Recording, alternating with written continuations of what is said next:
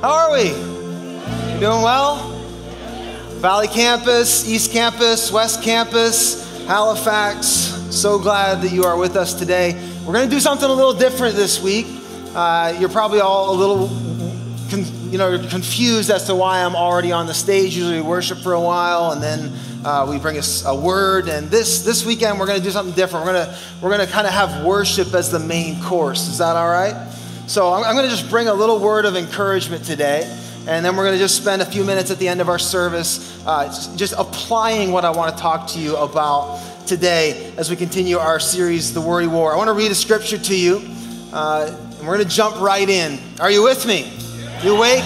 Everybody via video today? You with me? You awake? Feeling good?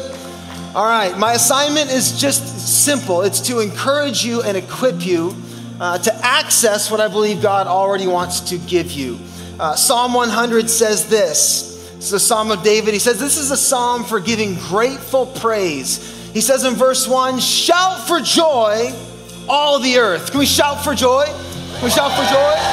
Come on, all campuses, shout for joy. Shout for joy. Yeah. Amen. Thanks, band. You made that a lot easier, didn't they? Shout for joy, all the earth. Worship the Lord with stoic cynicism. No, what's it say? Worship the Lord with gladness, with gladness. Come before him with power ballads. No, with joyful songs. No, the Lord is God. It is he who made us and we are his. Isn't that good news? And we are his people, the sheep of his pasture. So enter his gates, say it out loud, with amen, and his courts with yeah, not bad. Give thanks to him and praise his name, for the Lord is, say it, good, and his love endures forever. His faithfulness continues through all generations. If it's all generations, that's our generation. Can I get an amen? He's faithful to us. Father, thank you today that this is true. Thank you, Lord, that you are faithful to all generations. And thank you that you have a word for us today. I pray, Lord, that you would refine the way we think, transform how we think, Lord, and that it would transform how we live.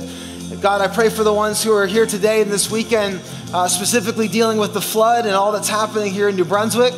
God, we pray that even in the midst of this flood of water, we ask, God, and we're not trying to be cliche, we ask for just a flood of your presence, a flood of provision, a flood of peace, a flood of the knowledge of the glory of God to wash over this whole land. I pray that in Jesus' name. And I ask for each person maybe who's here tonight that they're maybe not going through the flood, but maybe there's some other issue. Lord, I pray that by the time we leave this place, we would feel our minds, our heads have been lifted, our hearts have been encouraged, and God, you've given strength in our weary legs. So we pray this in Jesus' mighty name, and at all of our campuses, everybody said, amen. I am glad you're here today. Before you sit down, why don't you take a minute and say hello to 3 or 4 or 5 people. Give 2 handshakes, 3 high fives, and 1 hug. Go ahead. That guitar case, gotta go.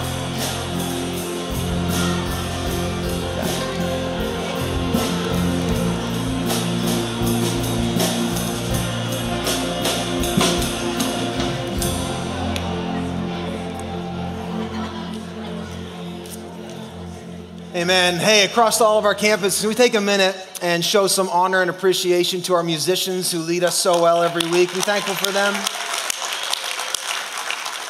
Y'all don't even know you're spoiled rotten. Maybe some of you grew up in a different church. Can you testify? We're spoiled rotten.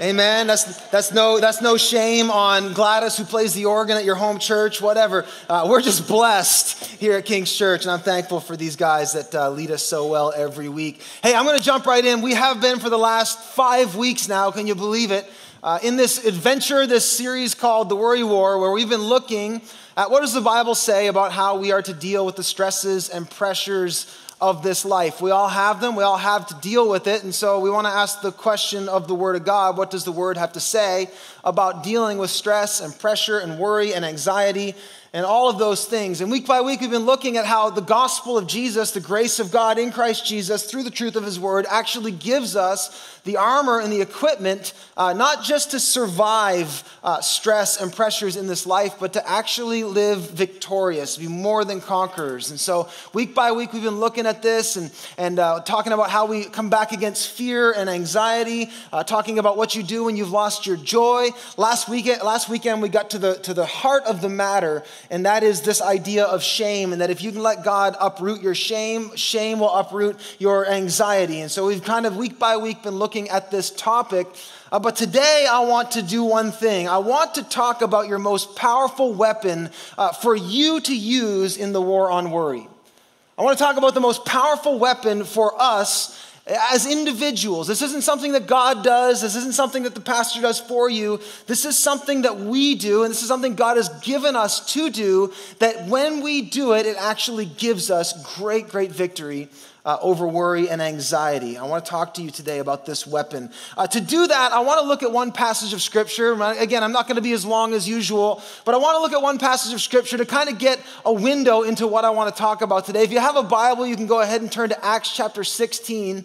And this is the story of a man named Paul. Paul was the person who planted a bunch of churches all throughout the known world at the time when, in the first century, him and this guy named Silas are evangelizing what is now modern day Greece. And we find that there in Greece, we got some folks already coming up the aisle. What awesome volunteers we have. If you need a Bible, raise your hand. We'll put one in your hand. All of our locations. If you want a Bible, just slip your hand up. We'll get one to you. You can follow along. But Paul and Silas have been journeying through Greece, and they have been building churches and evangelizing and testifying to the gospel of God's grace.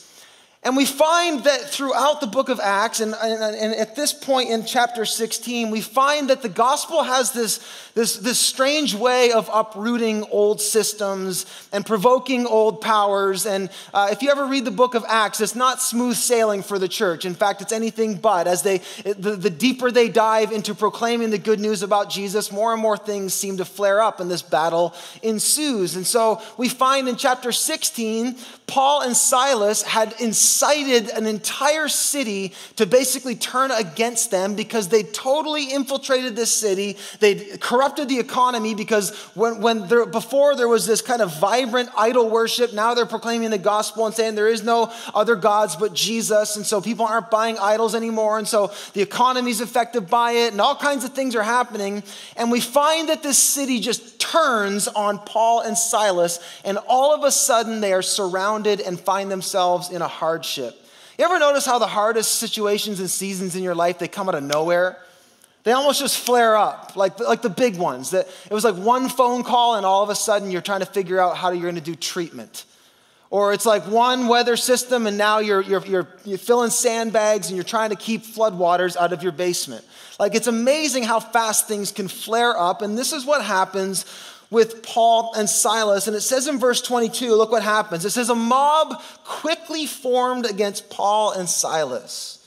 So now they're facing this angry mob that are out for blood. It says it quickly formed, and the city officials ordered them stripped and beaten with wooden rods. Like, this is getting serious. And so it says they were severely beaten, and then they were thrown into prison. The jailer was ordered to make sure they did not escape. So the jailer put them into the inner dungeon, or which is the deepest, darkest place of the prison, and clamped their feet into stocks. So let's just get a picture of this. Paul and Silas are just going about their business, just doing their thing. And then all of a sudden, they find themselves in front of an angry mob. The angry mob turns on them. The whole city turns on them. The city officials or the powers that be turn on them. And they are in the midst of the war. And doesn't that war not just threaten them, but they are stripped and beaten with rods. And then they are thrown not just into jail, like into the cushy white collar jail. They are in the depths of a dungeon. Like the Bible goes out of the way, Luke, who's writing this, goes out of the way to let you know that they're in the inner dungeon. And in their context, that was like this, basically a hole in the ground. They would have been probably waist deep or at least knee deep in sewage, and their feet would have been locked up in stocks. So their feet were stuck, and they would have been chained with their hands above their heads. So that's the picture that Paul and Silas are in. Now, if there was ever a time to worry, this is it, is it not? Like, isn't that how it goes sometimes? Like the most difficult seasons of your life, like the real tough ones, they leave you in a moment where you basically feel like I have no other options. I am penned in, I am locked in, I have nothing at my disposal. I'm stuck here and I don't know what's gonna happen next. That is what you think Paul and Silas would be going through at this time. You would think this is the time that they're trying to think about their funeral arrangements or how this is all gonna end. They're probably thinking about mama at home, not gonna go home for Christmas or whatever that is.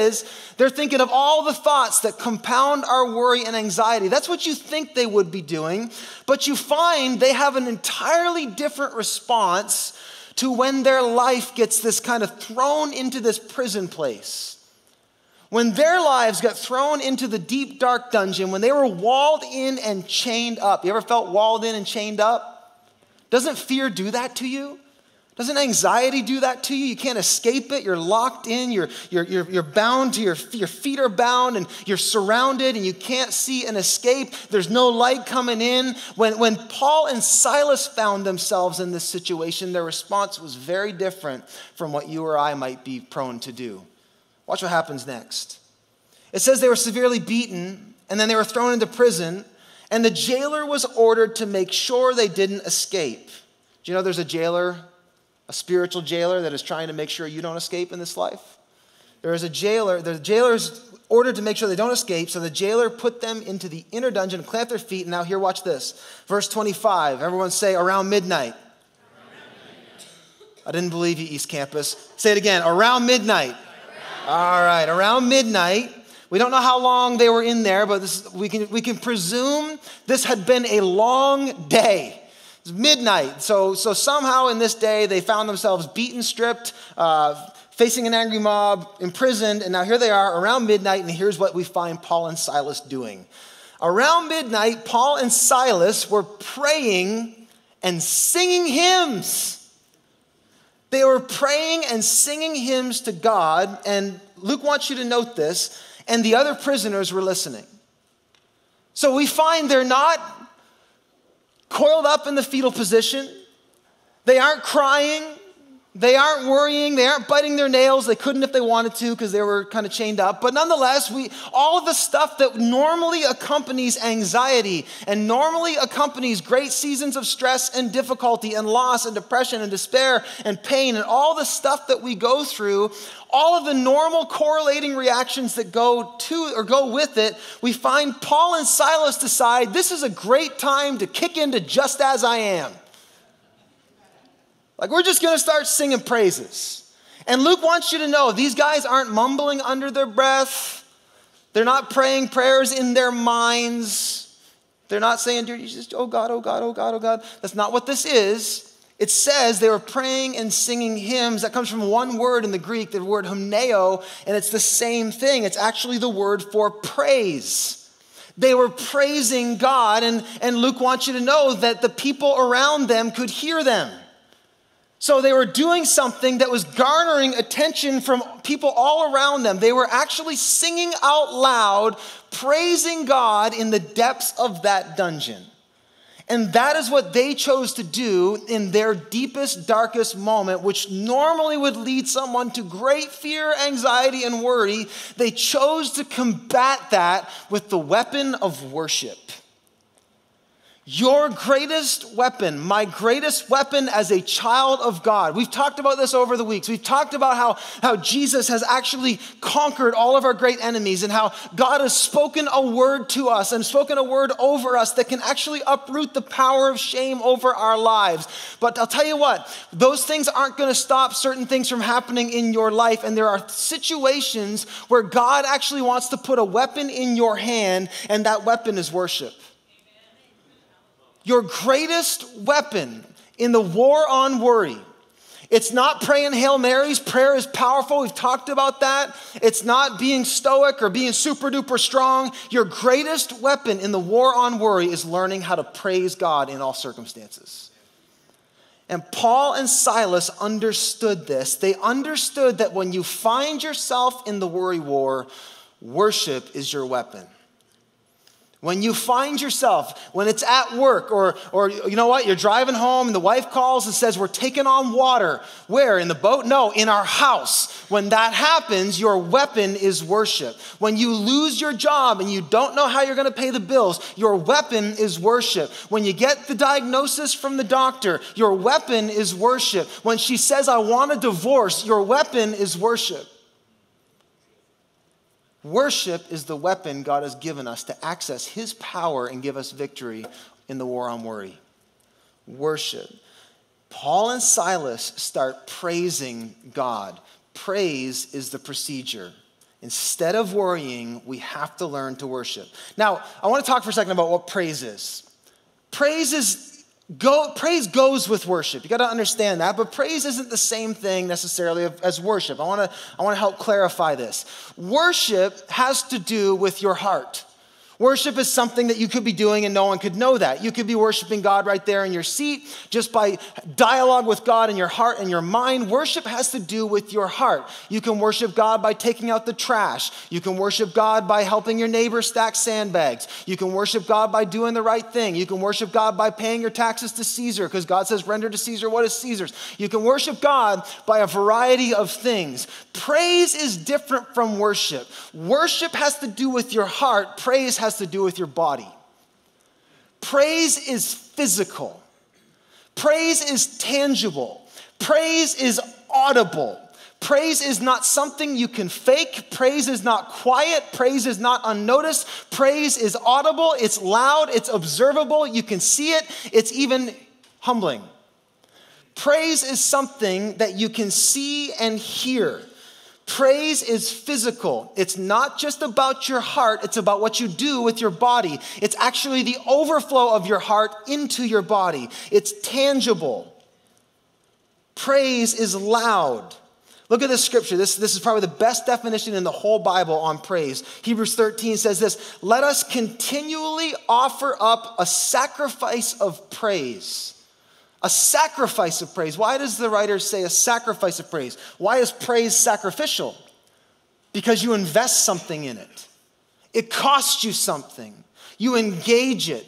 Let us offer a sacrifice of praise to God. And then he defines it. That is the fruit of lips that acknowledges his name. So praise is the fruit of our lips. I'll say it like this. Praise is worship given a voice. Praise is worship demonstrated. Praise is worship given a voice. It's the fruit of your lips. It's the overflow of the act of worship. You note that the Luke in Acts says that the others could hear them praising. That's praise. It's the fruit. It's the proof. It's the overflow of worship. Praise is tangible. Praise is expressive. Praise makes your body move. Praise makes your hands move. Praise makes your lips move. You have to express something, invest something for it to be praised. That's why it's a sacrifice. Now, praise looks different for all different people. Now, I don't want you to get into, well, I grew up Catholic and I grew up Anglican and we praise like this and we praise like... No. Praise looks like different for different people. It's going to look different for someone in a wheelchair as it's going to look different for somebody who's like super athletic. The point is, praise is your body with whatever you have expressing itself to God. I love this video. I think we have it queued up. I love this video. This guy knows what praise looks like. Do we have the video? Check it out. Man, look at this dude over here praising God, man. Hey, what's up? What's up? Hey, let me holler at you, my man. We have the video. Put it on the screen. The book of Revelation. You heard that new Kirk Franklin? Verses 16 and 17. Yes, sir. You heard that new Kirk Franklin? No more, neither shall they thirst anymore. Yeah. Preach out. For God shall wipe away. Yes, I got you. every tear from the eye. Nah, go ahead. Do you think? Ready? For the revolution. What you say? Yeah!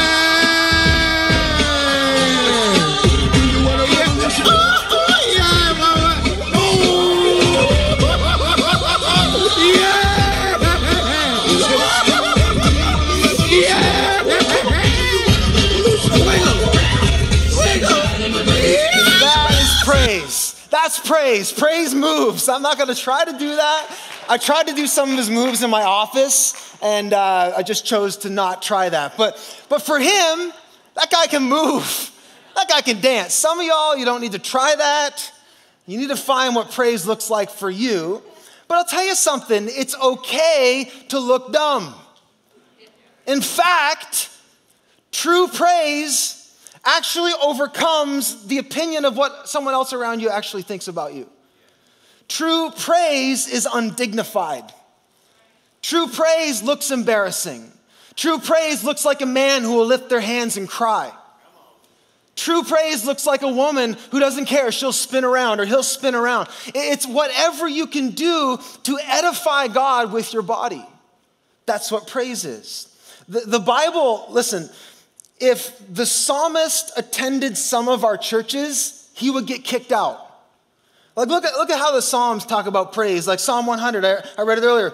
Make a joyful noise, all the earth. Come into his presence with singing. Psalm 117 says, praise the Lord, all you nations, extol him. Praise the Lord. Psalm 150, look at this. Like if this person came to our church, some of y'all look at him funny. Look at this. Praise the Lord. Praise God in his sanctuary. Praise him in his mighty heavens. Praise him for his mighty deeds. Praise him according to his excellent greatness. Praise him with trumpet sound. That's a little loud. Praise him with the lute and the harp. You can deal with that, right? Yeah, a little harp praise.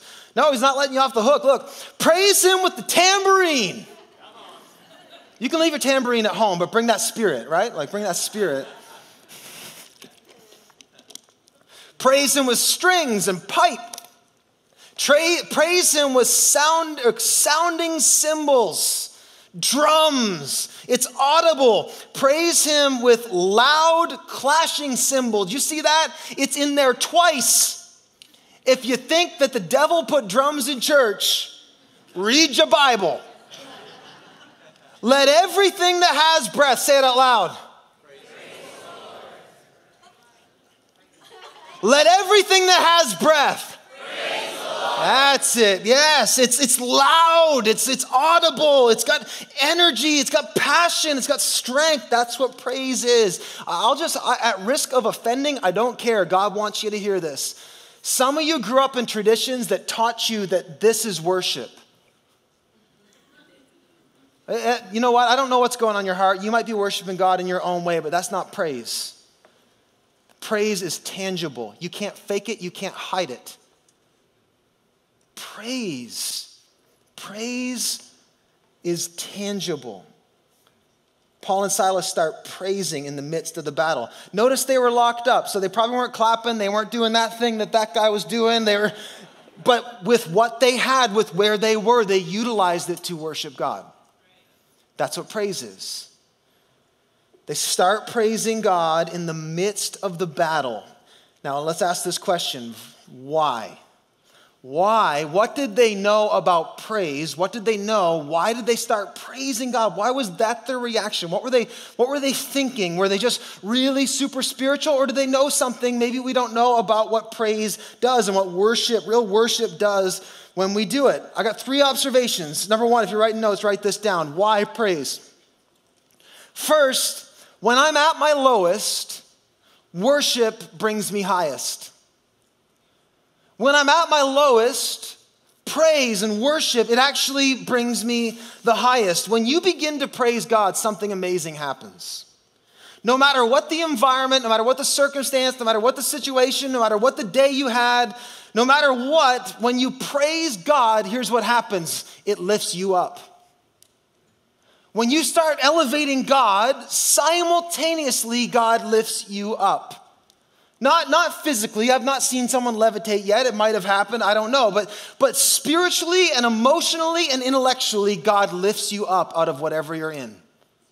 That's what happens when you start to praise God. Worship lifts me up, regardless of the circumstance. That's why it's so crucial to learn the weapon of worship, because when you're locked in and when you're chained up and you're in the middle of the battle, in the middle of the war on worry, you need to learn to worship, because when you know how to worship, that means you can never be locked up. That means no matter what situation you are in, God can actually lift me up out of it. Do you know that God commands that we worship him? God actually commands our praise in the Bible. There's over 8,000 references to us having to worship God or being made to worship. There's over 250 explicit commands for us, God's people, to praise God. 250 times he explicitly says, you praise me, you need to praise me. They're commandments. And here's the deal though. Oftentimes, and if you're like me and you hear that, you'll hear that from why does God want our praise? Like, what does he need from us? And you'll hear that like God needs something from us, like God needs our praise. But if you read your Bible and you get this picture of who God is, you find out that God is all-sufficient. And being all-sufficient means what? It means I don't need anything. I was good before you got here, I'll be good when you're gone. I don't need your praise. When God commands us to praise him, it is not for his benefit. You understand that? We got to shift that out of our thinking. Sometimes you come into church and you hear the worship pastor say, okay, let's give God praise. Or you hear the pastor say, lift up a shout of praise. And you hear that as though God is calling you to praise him. And in the one case he is, but it's not the reason why you think it is. God does not command you to praise him for his benefit. He commands you to praise him for your benefit. Because when you do praise him, that's what takes you up. It absolutely begins to elevate you. Here's a question. What if praise wasn't some great obligation? What if praise is your greatest opportunity? What if when you come into the house of God, worshiping him is not some great obligation or some hurdle to cover or to get past? What if worshiping God and praising God was your greatest opportunity to encounter him? Worship takes you up. It gives you a new perspective. When you start to worship, it's incredible. So many times in my life when I've been just down in the depths of my own despair or I was sad or lethargic or hurt or upset or betrayed or whatever emotion you want to put there. I cannot tell you how many times I've come into a house of worship and started to worship God, and God elevates me up out of that. My spirit is not bound in that place. And what happens is as you begin to magnify God, you minimize your problems and you start to get a different perspective on things. That's what Paul was talking about in Romans 12. He says, therefore I urge you, brothers and sisters, in view of God's mercy, perspective, offer your bodies as a living sacrifice. There it is again. We're not talking about this is just how I worship. It's offer your body as a sacrifice, holy and pleasing to God. This is your true and proper worship. Now watch what happens. Don't conform to the pattern of this world. Don't conform to the pattern of whatever season you're in. Don't conform to the pattern of your depression or your despair or your addiction or your anxiety. Don't conform to it. Instead, be transformed by what? By the renewing of your mind, and then you will be able to test and approve that God's will and his good and pleasing perfect will. What is the connection there? The connection is as you offer your body as a living sacrifice, you place your perspective on God, and he begins to transform how you think and transform how you see things. All of a sudden, the things that seem so big in God's presence aren't as big anymore. The things that seem so glorious and so important when you start worshiping God, their luster kind of wanes. You start to change how you think, and then when you change how you think, you change how you see this world. That's how you know God's will, he says. It's through offering your body as a living sacrifice. That's how you know. Isn't the first question for us as believers when we go through hardship, God, what are you doing? Why are you doing this? Maybe you'd know if you worshiped him. Maybe if you learned worship, he would actually share that perspective with you and say, oh, I see why that happened. I understand your wisdom. He's saying you will know and be able to approve God's will. See, praise is the path to elevation. Praise is the highway to God's presence. It's the pavement to the presence of God when you praise. That's what the Bible talks about. Look at James 4:10.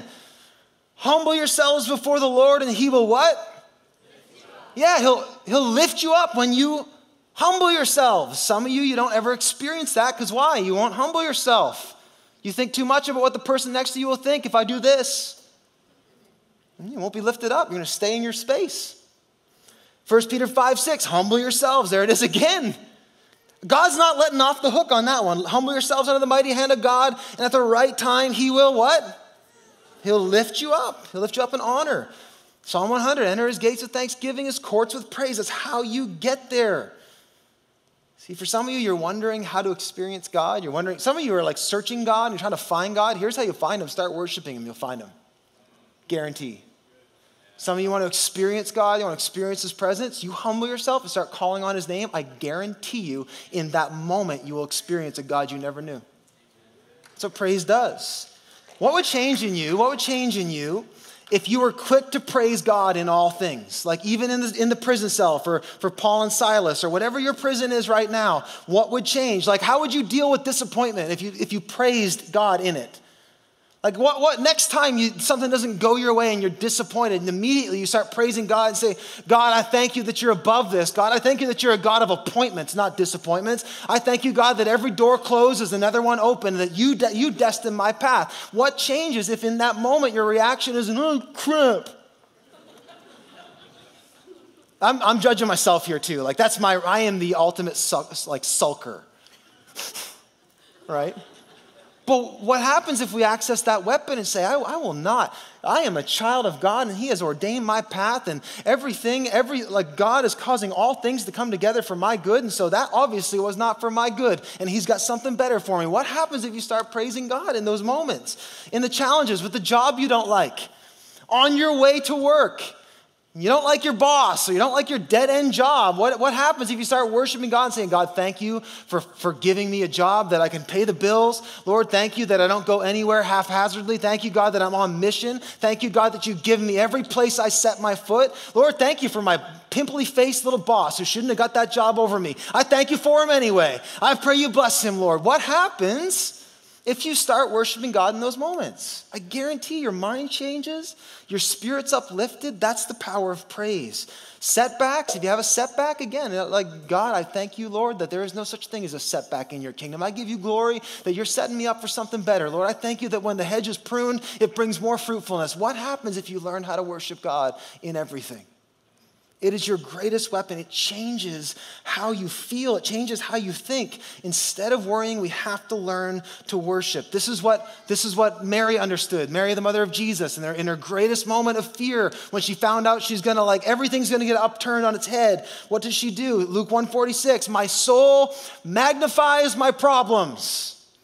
No, my soul magnifies the Lord, and my spirit, what? Rejoices in God, my Savior. Does that mean that her hardship were gone? Does that mean that her circumstances changed? No, but her spirit rejoices in God, who is my salvation. Worship, when I'm at my lowest, has the power to bring me highest. It pulls me up out of it. Paul and Silas knew, I'm in stocks, I'm in chains, I've been beaten, I'm standing in dark sewage, I can't see any light, but I'll tell you what, nothing can keep me here. When I worship God, it lifts me up. Number 2, write this down. When I'm alone and isolated, why worship? When I'm alone and isolated, worship brings God near. Worship doesn't only take your mind and spirit up, but get this, it literally, now I'm speaking literally, it invites the presence of God into your space. This is where it gets huge, and this is where it gets more than just, in your mind or in how you feel. This is literally, this changes things. When you worship God, it doesn't just lift you up, but the Bible tells us that God's presence comes down. That we actually begin to experience God in the room, in the waiting room, in the emergency ward, in the oncology ward, in the job hunt. When we worship God, it doesn't just take us up, it actually brings God's presence into the car, into the marriage, into whatever it is that we're dealing with. When you worship God, it invites God in. The minute you start to praise, God just simply responds. It's what he does. There's no mystery, it's not rocket science. He just responds. He cannot and he will not resist the one who praises him. What an opportunity. God won't say no. If you really worship him and you really praise him, you really humble yourself before the Lord, he will not only lift you up, but the Bible tells us that God will come and dwell with you. Look what happens for Paul and Silas. It says in verse 25 again, around midnight, Paul and Silas are praying and singing hymns, or praising God, and other prisoners were listening, and then it says this, suddenly, everyone say suddenly. Suddenly, just as fast as this all flared up, watch what happens next. Suddenly, there was a massive earthquake, and the prison was shaken to its foundations. Now what caused that? Were they on the fault line or something? Like what caused that? No, the presence of God entered the room. That's what this is talking about. When you praise God, things start shifting in the atmosphere, and there's a reason for that. because God's presence comes. And when God's presence comes, anything is possible. An earthquake happens, and the prison was shaken to its foundations. I love that it includes that, because some of you are convinced there are things that are foundational in your family line, things that are foundational in your thinking. You think that addiction is foundational. Praise has the power to invite God in, and it can actually uproot those foundations. You see this every time. If we had time to do a deep dive Bible study, I wish we did. But every time you look through your Bible, praise brings the presence of God. You see it in 2 Chronicles 7 when they consecrate the temple. Solomon praises God and the fire falls down. Behind praise, God comes. Shadrach, Meshach, and Abednego, there's a fourth person in the fire behind their testimony to say, you know what, I know my God can spare me, and even if he doesn't, we will praise him. They praise God, and what happens? God's presence in the fiery furnace with them every single time. Psalm 22, this has been on my mind, and this is kind of what prompted this message. Look what it says, God inhabits the praises of his people. That is not some catchphrase that you just need to have on your coffee mug. Think about that promise. God inhabits, he indwells your praise. God, he indwells your praise. That is an amazing opportunity. James 4:7, look what James says. Submit yourselves then to God, resist the devil, and he will flee from you. Come near to God, and what's it say? And he will come near to you. How do we come near to God? Praise. Humble yourself and open your mouth and praise. Every time, I have seen it so many times. That's who we are as a church. Some of you have been checking out our church and you've been coming and you come in the room, you come into East or West or Halifax and you feel something and you start to cry and you don't know why. You know what that is? It's the presence of God in our space. And you know why that's happening? It's not because I'm special or you're special or we're doing something unique. We know that when we praise God, he comes. And so what we want to be as a community is a people of praise. Why? Because when we're a people of praise, God inhabits it. I've seen it. I've seen the presence come time and time again in our services. He comes every single time we meet. And you know, God is everywhere. You know, his omnipresence, the Bible talks about how God is everywhere. But you know what? His manifest presence is different. That God can show up in different ways. That you can be in some services where there's a weight and a glory, and it's like God just went, yes, my people. You know what does that? You know what God can't resist? People who praise him. That's what he's after. He's not after people who have their theology buttoned up nice and tight, although that's important. He's not after people who are, you know what, they're great servants, although that's super important. He's after, like, what God will not resist is praise. He just won't resist it. And he comes every single time. So here's the hard truth, and here's an open invitation. If God inhabits the praises of his people, then the degree of your experience of God is directly tied to your praise. Some of you are wondering, I don't ever experience God. Do you ever praise? To the degree that you learn how to praise God, there's a direct correlation. To the degree your experience of God is directly tied to your degree of your expression of praise. Flat out. And here's a fact.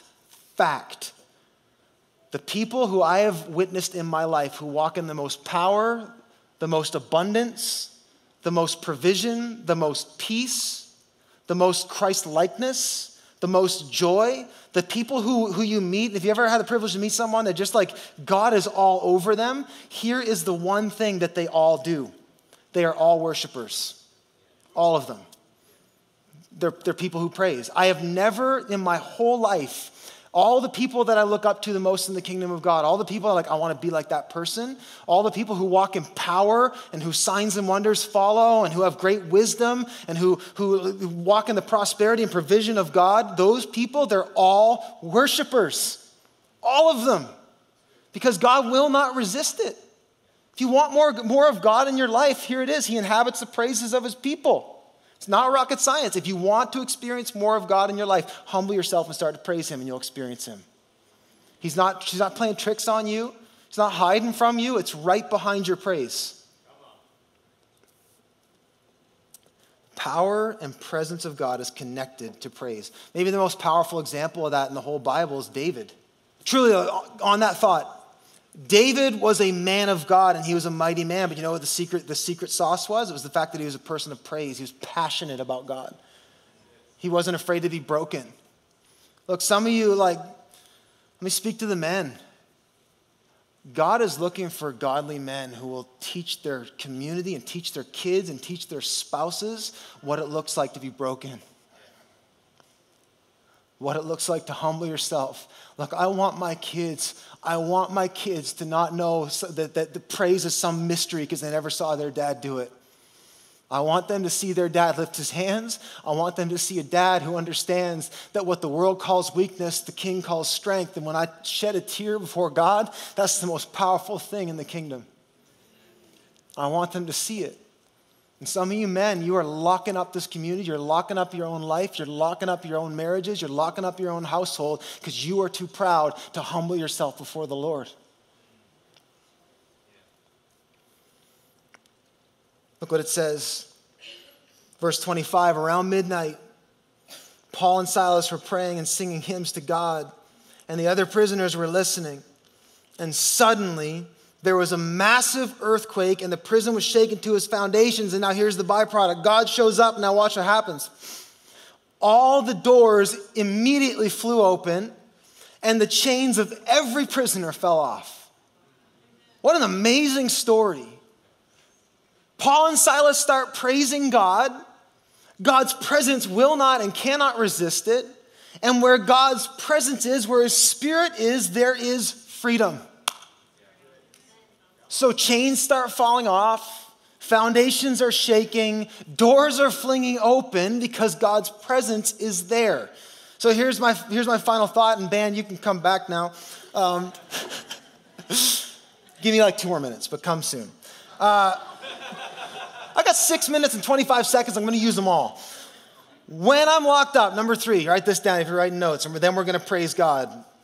When I'm locked up and locked in, worship breaks me through.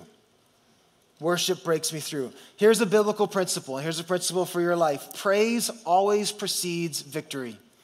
Praise always precedes breakthrough. Praise always precedes a move of God. You can't find one great revival in human history. You can't read about one great move of God throughout your entire Bible unless you find first it was preceded by somebody who knew how to praise him. Every single time. Every great breakthrough is preceded by praise. Praise precedes a move of God. Joshua chapter 5, the children of Israel have been barricaded and blocked out of the promised land for 40 years wandering in the wilderness. You know what changed things? There was a day Joshua said, consecrate yourselves, we're going to worship, and then the priests are going to lead us in worship all the way to that barrier, and when we get up to that barrier called the River Jordan, we're going to worship all the way in faith, and when we do, the waters part, and that's what happened in the Old Testament. It was praise that broke through the Jordan River and allowed the Israelites to occupy the promise. It was praise. It was praise for Jesus when it was praised for the demoniac in the Gospels. The guy's filled with a legion of demons, 6,000 demons. It was praise that changed things. He fell at his feet and said, my Lord, my God, and Jesus set him free. Praise preceded his freedom. Praise sets us free. Praise breaks down walls. Praise gives us victory. That's what you find in Joshua chapter 7. The big giant Jericho with huge fortified walls. How did God get his people to overcome that city? Through ingenuity, technology, weaponry? Well, yes, a different type of weapon. He said, circle the city in faith for 7 days, and on the 7th day, circle it 7 times, and on the 7th time, blow your horns, shout your praise, make a joyful noise, shout, for the Lord has given you the city. And they did that. The walls came down, and they took the city. Every single time in your Bible, when you see a great move of God, it's preceded by great praise. Paul and Silas were literally set free because they've chose to praise God in the midst of their circumstance. Here, I don't know how long it took, but at some point while they were praising God that night, around midnight it says, God came and everything changed. Praise is the key to victory. Praise is the key to blessing. Praise is the key to promotion.